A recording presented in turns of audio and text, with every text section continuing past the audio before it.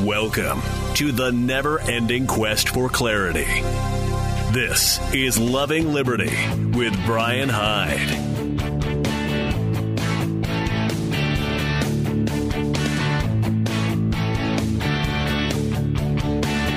Hey, thank you so much for joining us. What an action-packed hour we have ahead of us. I'm going to be joined in the second half of this hour by an author and educator by the name of Justin Spears. I would like to say Justin and I go way, way back, but truth is we only go back, I don't know, I think I met him last year when I was at FECON in Atlanta. I met him through a mutual friend, though. You might recognize the name Suzanne Sherman, who is one of my favorite freedom fighters of all.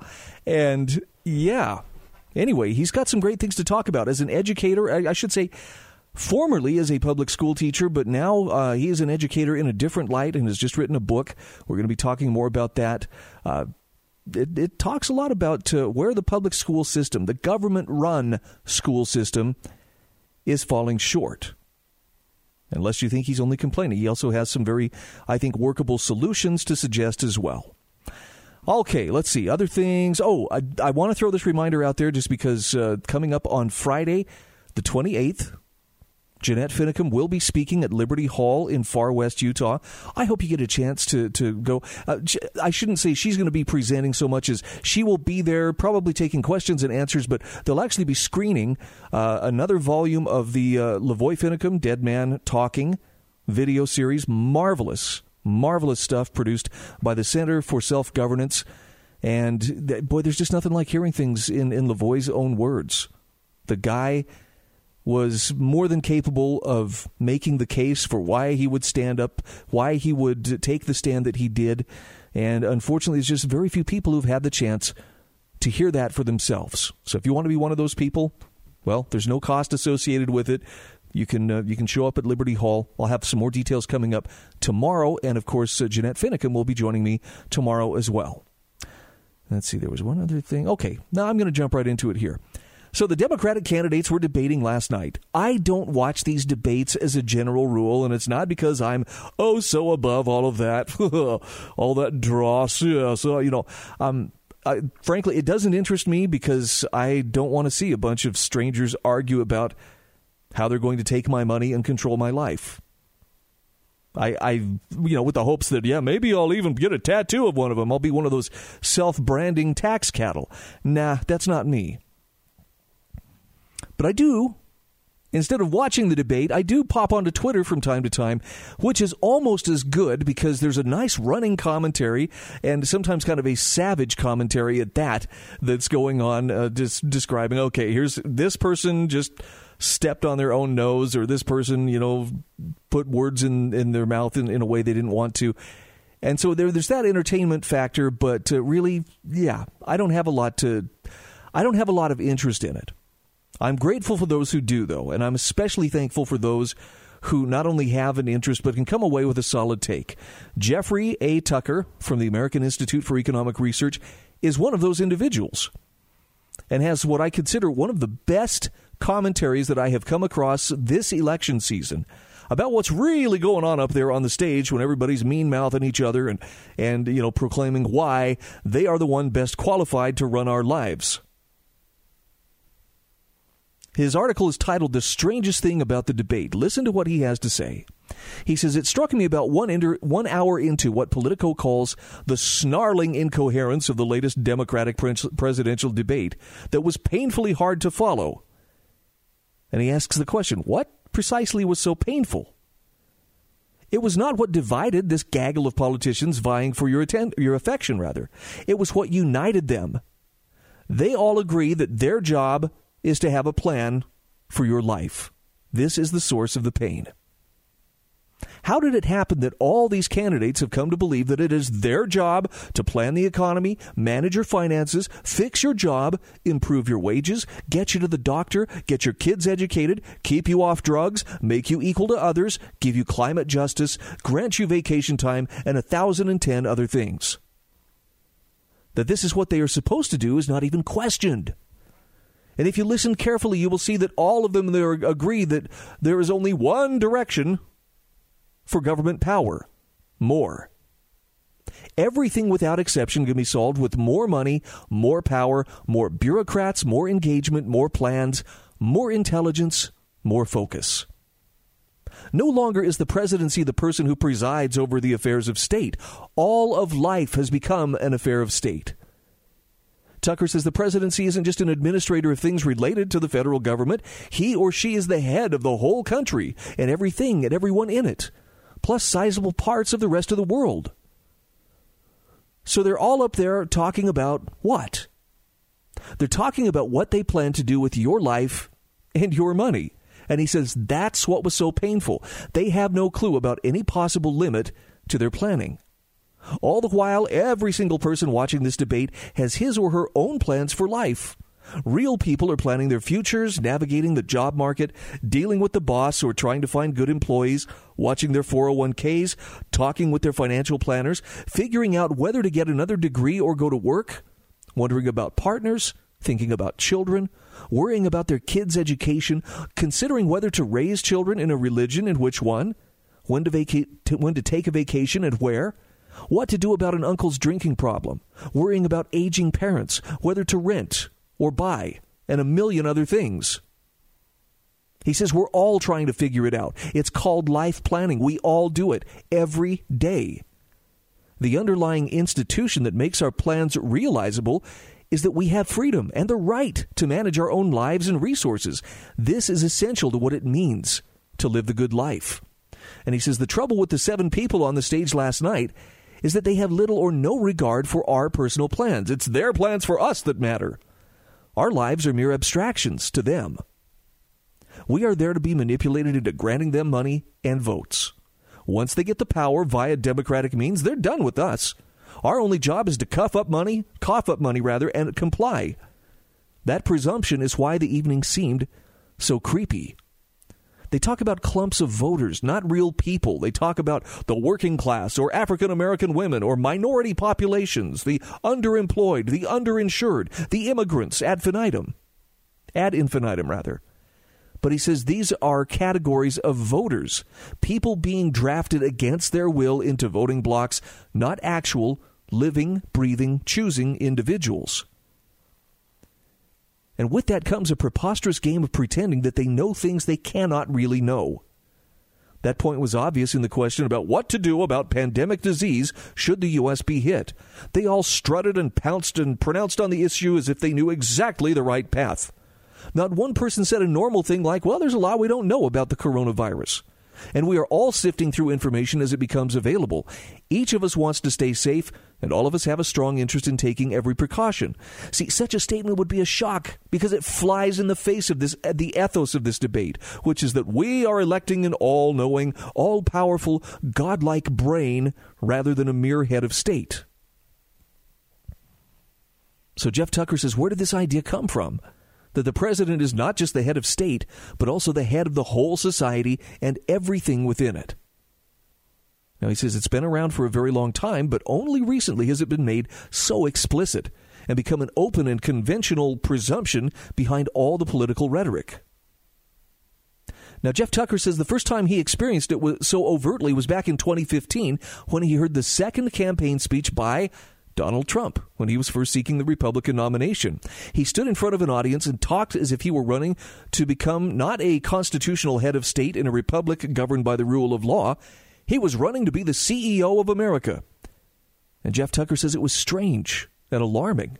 It never occurred to him that there might be limits on his power that would be justified.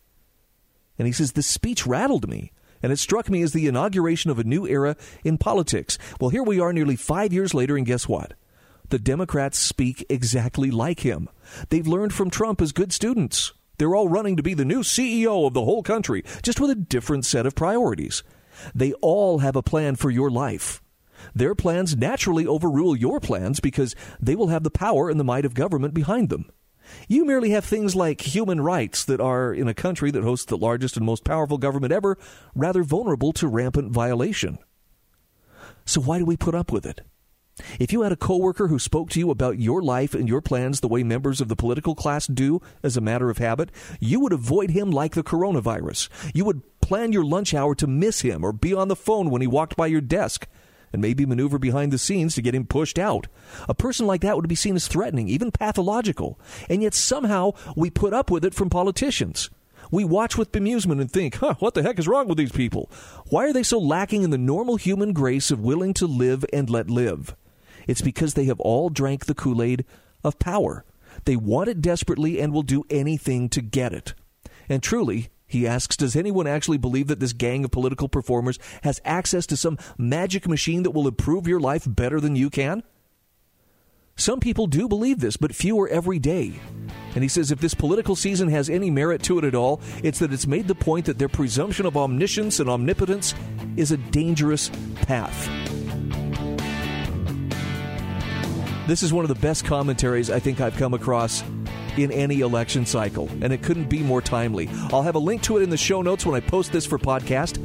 This is Loving Liberty, and we'll be back after these messages.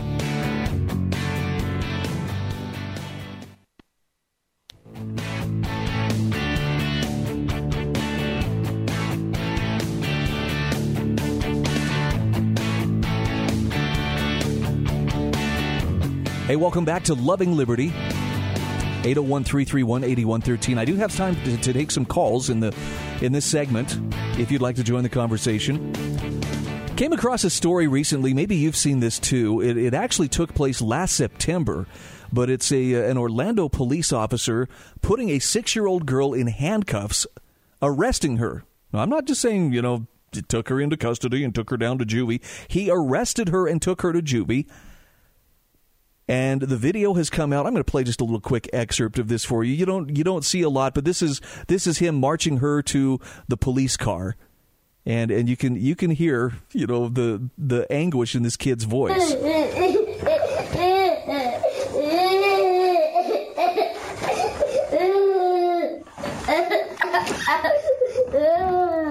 don't want to go to the police car. You don't want to? No, please. You have to. No, please. Give me a second chance. You gotta let it. I don't want to. No, I guess you probably get the point. He's walking her to the car. There's another officer. This is the body cam from the other officer that's filming him, putting her into the car. What did she do, right? Well, she probably took an AR-15 to school and was preparing to shoot up her kindergarten, and that's why he had to handcuff her for her safety and his and, take her away to juvie. No, actually, and by the way, it wasn't even handcuffs because handcuffs were too small. Too large for this girl. They had to put zip ties on her and, the flex cuffs that they'll often use like in riots, and then led the little girl to the car and, took her away to the Juvenile Assessment Center. What has she done? Well, she had thrown a tantrum earlier in the day where it is said that she had kicked and punched 3 school employees, leading to her arrest on a charge of misdemeanor battery, according to her arrest report. Now, here's the interesting thing about it. I've seen kids get out of control. I've had my own kids get out of control before. The thought of bringing the police into the situation never occurred to me, but hey, when you're dealing with school, you're dealing with an institution that leans on the state to make sure that its authority is respected. The girl was calm by the time that this officer showed up with another officer to detain, cuff, and arrest her. What's funny is they told him this girl is only 6 years. She's only 6 years old. And you know what his comment was? His comment was, well, now she's broken the record. She's not the youngest kid that he has ever arrested, or she was the youngest kid he'd ever arrested. Up to that point, I think he had arrested one who was 7 years old. So he was kind of proud. He just had broke the record. Now, what happened in the fallout after this was this officer was fired from the reserve unit that he was a part of. And I'm sure it's because the optics of this looked really, really bad. I mean, how can it not look pretty ugly? The police are arresting and taking a 6-year-old who was having a temper tantrum, to juvie hall. Wow. Well, apparently he tried to arrest a 7-year-old boy earlier that day, but was stopped from doing so. And apparently this officer had faced charges of child abuse. He was arrested for child abuse, accused of causing injuries to his 7-year-old son. That was after findings from 2 different departments and their Division of Child and Family Services. Interesting. Well, I'll tell you the part that bugs me, more than even seeing him put the cuffs on this girl and lead her away. It's bad enough that there's a guy who can just click his heels and I'm just doing my job. But you know what's more disturbing is the number of people who feel like it's their duty to strain and grasp for any reason to believe that, well, this is the right thing. And, you know, the most common thing that I'm hearing is, well, if parents would do their job and not outsource this to the state, it wouldn't matter.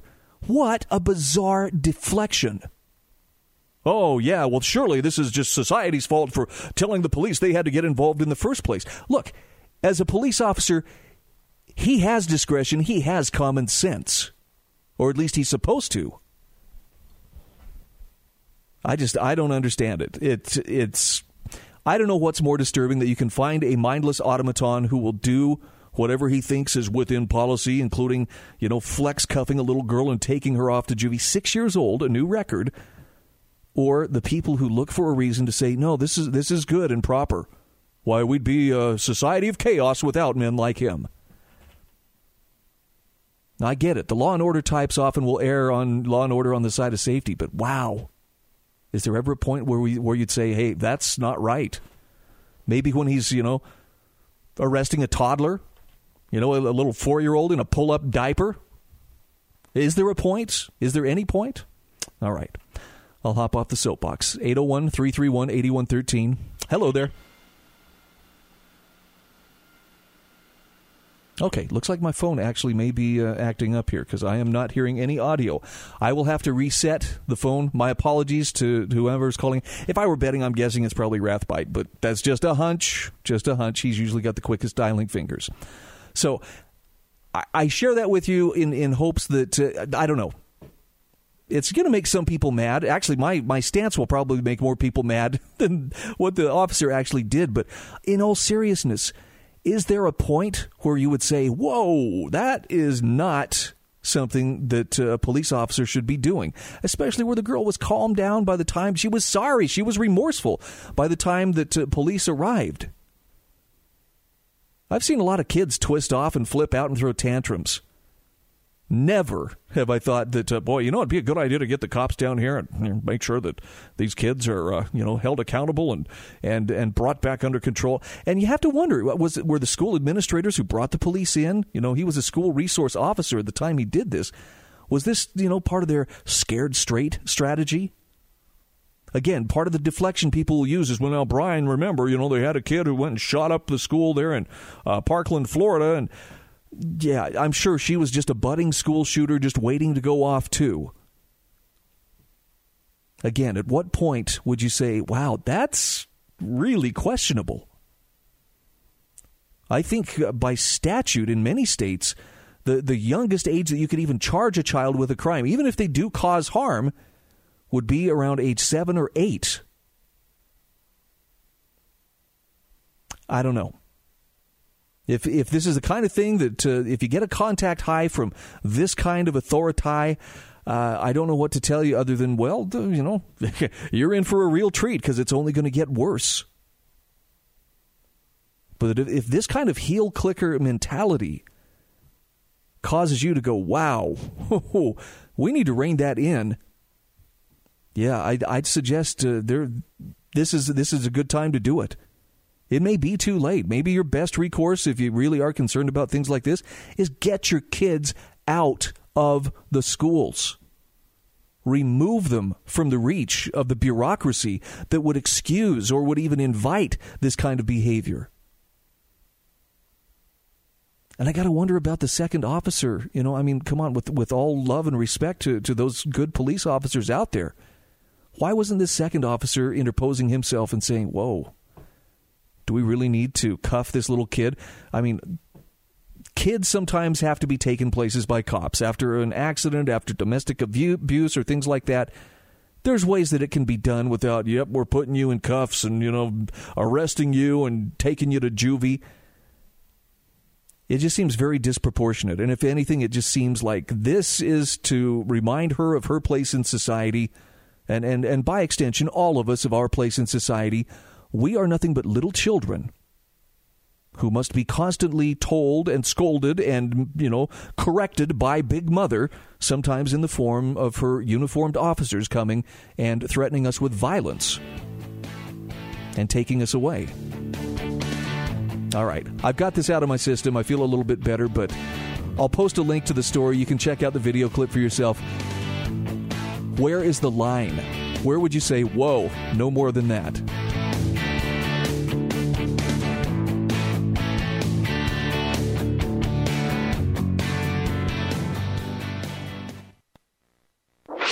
Trusted voices of truth and insight.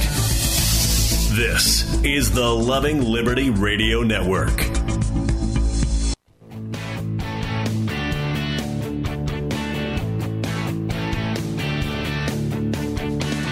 Hey, welcome back to Loving Liberty. I'm Brian Hyde. I am very happy to welcome my friend Justin Spears, joining me through the magic of technology.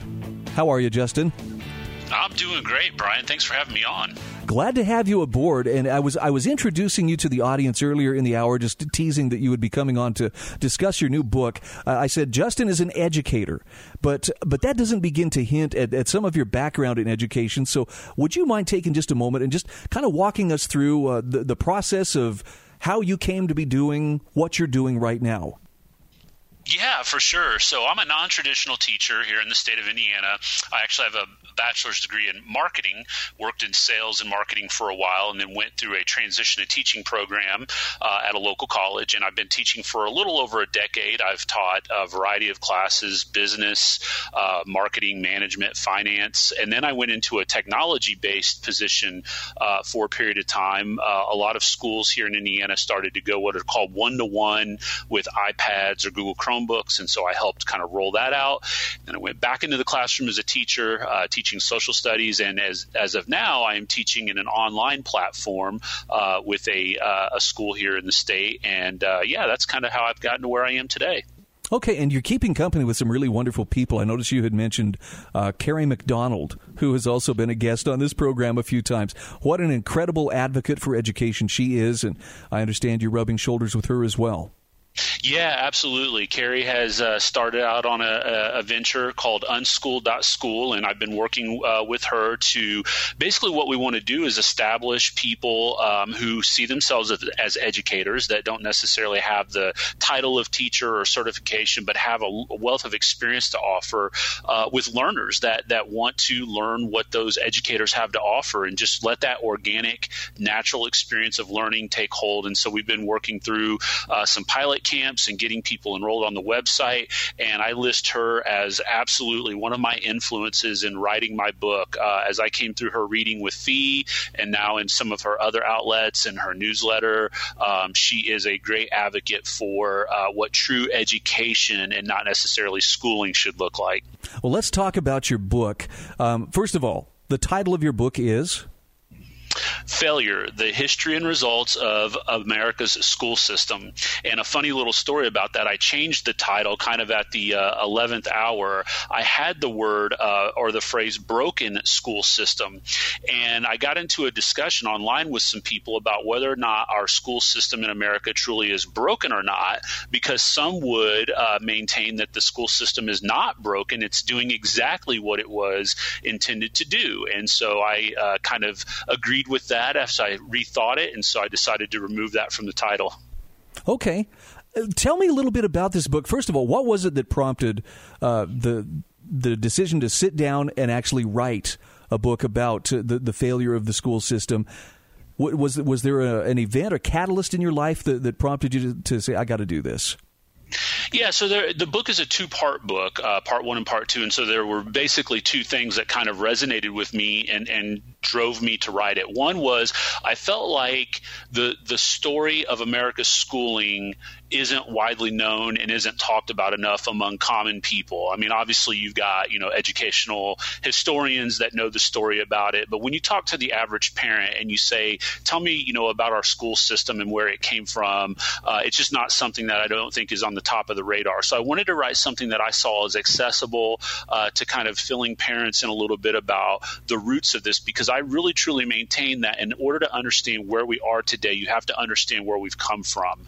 And if we just simply pick at standardized testing and low teacher pay and morale and, busing and all these other issues, that we're really just approaching the symptoms of a larger problem. And so I wanted to do that in the first part. And then the second part, I really just wanted to share my reflections of my time in the classroom. I've been in the classroom now. I've had, I haven't counted, but, over hundreds of students now. And I've got stories, and I wanted to share those stories. So in part two, I wanted to kind of tell a little bit more about the results of where we are with schooling based on some of my personal experiences in the classroom.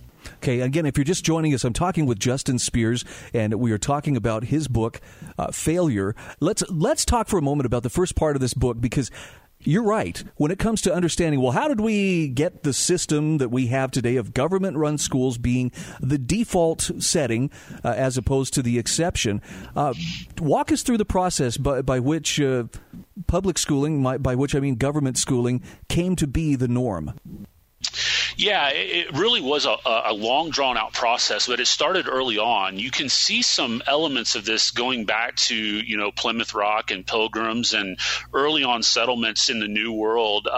There were standards for education set up amongst, those groups that came over. And even in the early colonial days, there were different colonies that took different positions and stances on what it should look like. But the reality behind that, even, at that period of time, is it was still left up to individual communities to decide what to do.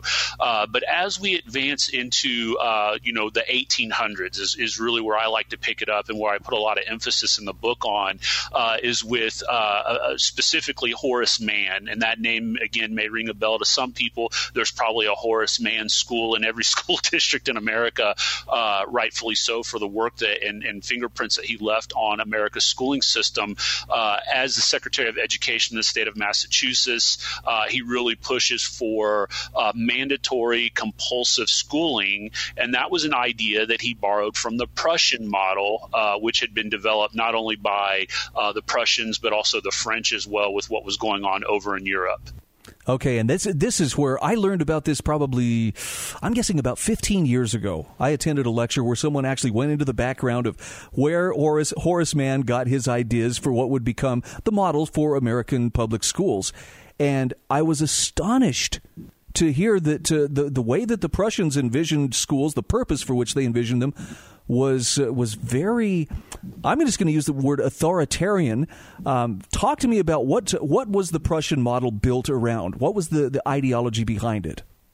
Yeah, no, and you're absolutely right in using that terminology. Our school system, even our modern school system, going back to the roots of when we're talking about here in the mid-1800s, is antithetical to freedom and liberty. It is very authoritarian. It's funny that you say that. Johann Gottlieb Fichte, who was a Prussian leader in this movement of compulsive schooling, identifies 5 key points, which I lay out in the book.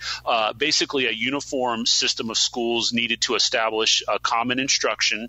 So again, you kind of see the individual being removed from this. That schooling would operate as mandatory and available to everyone. Opting out wouldn't be an option. That it would be designed purposely, that a school curriculum would have the ability to fashion and indoctrinate students in a way that is wished by the government. That the goal of the curriculum should be to create obedient but populous, willing to subordinate themselves to the state, and that if the indoctrination were successful, fearful that society could eventually run itself in the government's vision. So it doesn't take much imagination here to understand what the goal is of this type of school system, and that is to eliminate free thought and free will and to become obedient and subordinate to the state. Right. Put everybody pretty much on the same page and at the same time teach them their place, which is, as you mentioned, subordinate. Yeah, and you see that in today's school system, right, with, whatever the topic or situation might be. Here recently it's been transgendered rights with, you're going to accept and allow this person to have to enter into this bathroom or this locker room, and you're going to have to accept this person's lifestyle, to live a certain way or be addressed by these pronouns, all the way down to the thought of what is being taught from a curriculum standpoint. You can't object to the teaching of the way that the Civil War was fought or the reasons behind it, or, you fill in the blank, with the curriculum. It's being presented in this way, and this is what you need to know. You need to shut up and know your place, and that's kind of how school operates. So was Horace Mann of kind of an authoritarian bent? Obviously, he liked the ideas and came back and essentially sold that idea to the American public. Was he more or less a guy who got a little taste of authority and liked it?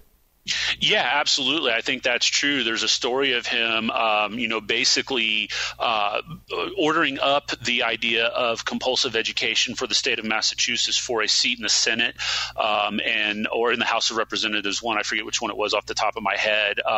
But there's also a story that I tell in the book, too, where a neighboring governor, I believe it was in Connecticut, came in and said, we're going to undo one of these laws that was done by a friend of Mann's, the previous governor, and Mann just railed on him, calling him vile, evil, stupid, backwards, for having to dare to undo this forced schooling idea. And so, yeah, I think definitely he was one that, as he got notoriety and power, he got a taste of that and took it to the max. Okay, we have got to take a very quick break. My guest is Justin Spears, and we are discussing his book about how we got from there to here, and also what we can do. When we come back, we'll talk a little bit about compulsory schooling. You know an idea is good, right? When it's got to be compulsory. This is Loving Liberty. We'll be back right after these messages.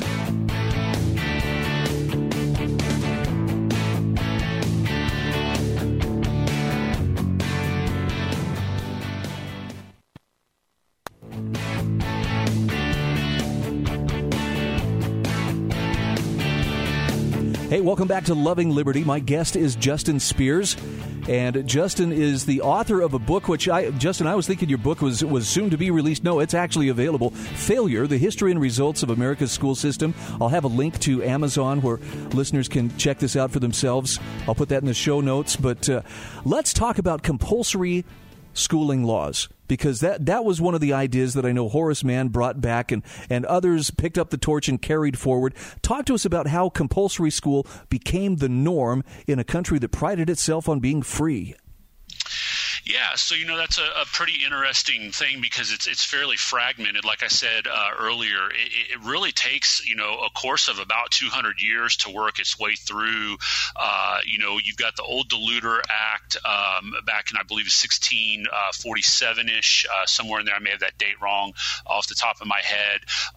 But basically, early on, laws were really just about ensuring that families were trying to move away from where oftentimes children were working in and around their home and their town and whatnot to getting some kind of common education, the old 3 R's, reading, writing, and arithmetic. And then as you kind of move forward into the Horace Mann days, I think it's 1852 is the first law in the state of Massachusetts that under threat of force by by the state, for not sending your child to school. You could be, fined or punished for that. That we see, then it just really starts to take off. And another name that I came across in my research that I didn't realize was Calvin Stowe, who was Harriet Beecher Stowe's husband. He was a biblical professor, I believe, at a college, but he was also very much pro public education and spoke very glowingly of the Prussian system. He pushed hard for that in the state of Ohio and worked with the legislature there to pass compulsive law schools. So as laws start to develop in the New England area, they quickly begin to spread through other parts of the country. Yeah, it's, I think about what it took for the people of this nation to move westward and to tame the savage land and, to settle this land. And that spirit of rugged individualism, I'm sure, played a huge role. But very quickly, as each state came into the Union, as every place became civilized, hot on the heels of that civilization came mandatory schooling.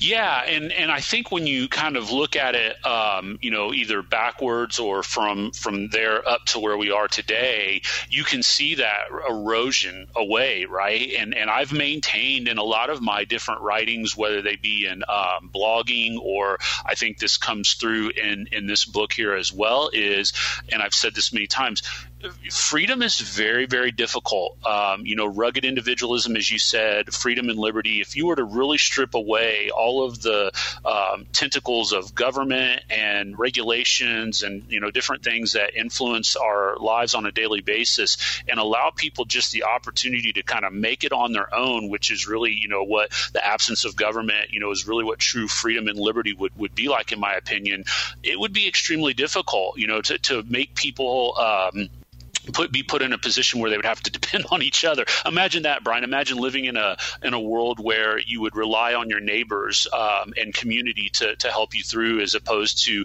looking to Uncle Sam for a handout or help on a problem. But yes, that spreads very quickly, and education is certainly, I believe, a vehicle of that. Talk to me about, you write in your book about school buildings, why school buildings are created the way that they're created. And I found this very fascinating. Yeah, so, this is one of the things that really resonated with me in my time in buildings is when you travel around the country and you look at different school buildings, of course, everyone is different, but there are some common themes and things that I see as I've traveled into buildings, at least mostly here in the state of Indiana, and that is that they really aren't designed to be able to help learning flourish. They're dark, they're dim, they're drab. There's many rooms that don't have natural light that come into them. The walls are kind of plastered with these pseudo, motivational posters, but nobody in the building walking around will believe a word of what is said. There's these codes that are posted up about how to live by, this particular school's code, and it just doesn't hold up. And so it's almost like you can feel it when the kids walk into the building, just the life being sucked out of them. And you look at these classrooms with desks in rows and everything's focused onto the teacher, and we've replaced the chalkboard with the whiteboard, and we've replaced the drop-down screen with the touch screens, and all of that's been prettied up, but at the end of the day it's still doing the same thing, which is turning the student into a robot. Amazing. I mean, I wrote an article or a commentary here a few years back comparing schools and prisons, which I know other people have made that comparison too, but I actually attended a school, William Penn Elementary, and so, yeah, I did my time at William Penn. That was kind of the joke among me and my classmates. But boy, did it make people angry when you start pointing out, but look, the kids are under constant surveillance. They've got armed government workers now that are a part of their day-to-day school life. Bells ring to tell you when to stand or when to sit, and, it's very regimented. They serve terms, right? Anyway, people have no sense of humor when you point this kind of stuff out. Yeah, and I know you and I were talking off air a little while ago, and one of the things that really woke me up to that was a man named John Taylor Gatto, who was a former Teacher of the Year in New York, two-time Teacher of the Year, who kind of had his awakening and said, what am I doing? And went on to write two pieces that were highly influential for me, Weapons of Mass Instruction and Dumbing Us Down. And I've probably listened through or read those multiple times. And he does a fantastic job. He just has such a way of words to get the reader to understand. And that was really kind of what I was trying to do in this as well, as to what these physical buildings are doing to our children. Wow. Let's talk a little bit more about John Taylor Gatto, because that, like you, that was a huge awakening to me. John Taylor Gatto, of course, has since passed away, but what was his contribution, and what did he do to impact American education? Yeah, his movement in the early 90s to just kind of come out and say, look, I've been in this thing for a long time. I've been praised with awards and accolades. I think he was borrowed by Columbia Teachers College to be a guest lecturer for a period of time. So it really gave him credibility in my eyes in terms of, this is a guy that's been in the trenches. He's been in the inner city. He's been working with these kids. He sees what's going on, and he feels sick about it. And when you read on his website, and he talks about this in one of the updated versions, I believe, of Dumbing Us Down, about the mounds of letters that he has gotten from educators and parents just thanking him for opening their eyes all across the world. He has toured and talked. It really has had a profound impact on people all over the world. But for me in particular, as I really kind of had this burning in my stomach, kind of feeling that something isn't right. But as I really read what Gatto had to say, it was like, this just reaffirms everything and gave me the courage to be able to write this because, look, at the end of the day, this isn't popular, obviously, amongst teachers. I've got a lot of friends who are teachers, and I'm very careful to say, look, this is not a criticism of you. I know you're going to take it personal because you're in this industry, but if we're being honest with ourselves, we've got to have this dialogue. We've got to move on from just talking about poor teacher pay and standardized testing. Are those things awful? Yes, but we're doing ourselves a disservice if we stop right there. We've got to get deeper to the heart of the matter, and that's what I think Gatto does such a fantastic job of doing. Okay, we've got about 90 seconds left here, but I know that you also cover solutions. This isn't just a book complaining about the school system. You do have some ideas for solutions. What are the directions people can look for solutions to these failures of public schooling? Yeah, and really it's as simple as this. It's what works best for your family and your scenario. If that means self-directed education, I definitely talk about that. That is an option. Unschooling, which of course we mentioned earlier, Carrie writes about. Charters and vouchers are definitely an option. And look, at the end of the day, if the local public school is working for you and your family, so be it. But just stop forcing everybody to have to go there. Open it up for more freedom and opportunity. Hear, hear. Okay, do you have a website that people can visit if they would like to see more of your writings or learn more about you or your book? Yes, sir. EdFailure, all one word, edfailure.com has all of my previous writings. I'm going to put up a link on there as well to the Amazon so you can buy the paperback or the Kindle version of the book. And I blog on there as well so you can read that as well. Okay, and I will have a link. In fact, I have a link right now ready to go when I post this for podcast shortly after our conversation has ended. And unfortunately, we are fast coming up against the clock here. So, Justin Spears, thank you so much for joining me today on Loving Liberty. Thank you, Brian. I appreciate it. All right, that's going to do it for today's broadcast. I'll have the podcast up, and you can enjoy it and share it with your friends here in just a very short time. Stick around. Kate Daly is on the way next.